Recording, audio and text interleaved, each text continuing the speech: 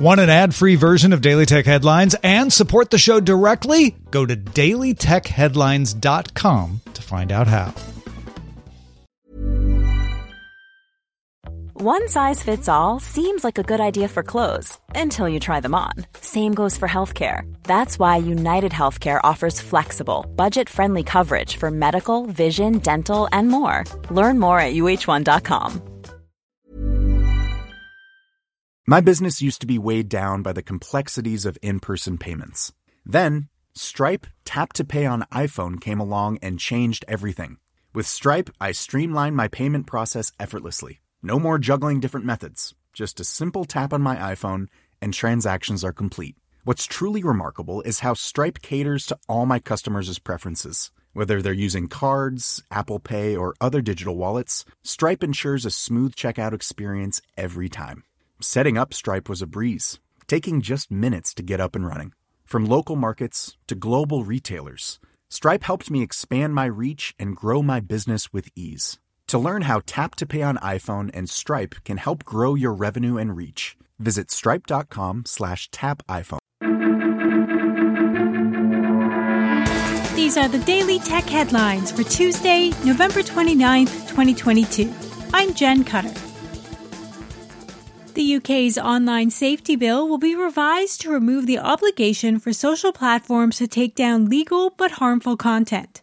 The government states the change, affecting platforms like Facebook, Twitter, and TikTok, preserves free speech and gives people greater control over what they see online.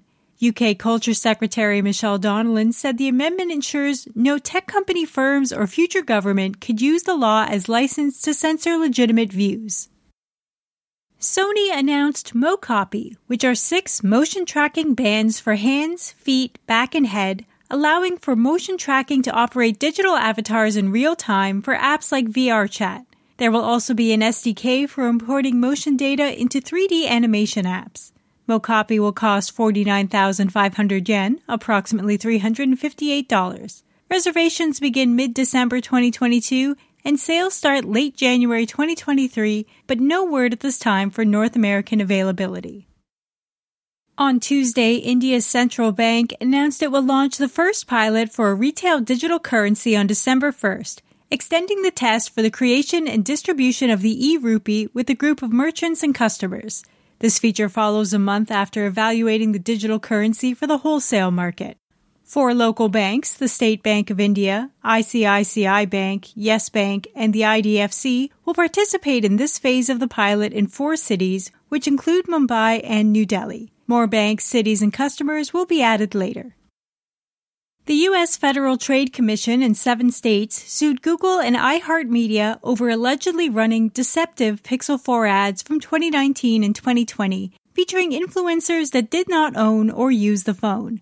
The proposed FTC orders and state judgments bar Google and iHeartMedia from future misrepresentations, and the state judgments also require them to pay $9.4 million in penalties. Photo sharing site Flickr is considering integrating with ActivityPub, the decentralized social networking protocol which is used by Mastodon, PixelFed, and PeerTube. Flickr CEO Don McCaskill tweeted the company was internally discussing ActivityPub and ran a poll about adopting it. CEO of Automatic, Matt Mullenweg, tweeted on November 21st that Tumblr will be adding ActivityPub after dealing with an influx of new users.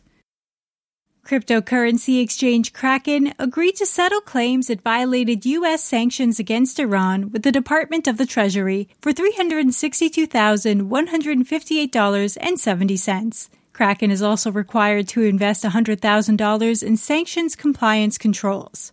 Kraken allegedly processed 826 transactions totaling over $1.68 million for customers possibly located in Iran. The Department of the Treasury says the violations were non-egregious and voluntarily self-disclosed. Acer fixed a vulnerability affecting multiple laptop models which could deactivate UEFI Secure Boot. The BIOS patch can be applied manually, and the update will also appear as a critical Windows update in the future. Lenovo patched similar bugs in ThinkBook, IdeaPad, and Yoga laptop models earlier this month. Move It, the Israeli trip planning app, now allows users to follow transit line movements in real time, in addition to Move It's real-time arrival countdown. The arrival countdown is available for buses, trams, trains, subways, ferries, and cable cars in over 220 cities in 38 countries. Google Maps added a similar feature about 4 years ago. Lawson, a Japan-based chain of convenience stores, opened its first store staffed almost entirely by avatars, both male and female. The avatars are backed by remote workers to answer questions and process transactions that cannot be done with self-service tech.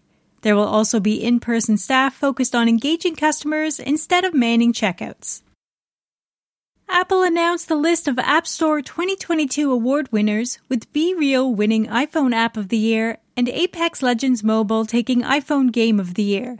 Apple also released top charts for the year, and the top 5 free apps in the US are TikTok, YouTube, WhatsApp, Instagram, and Google Maps.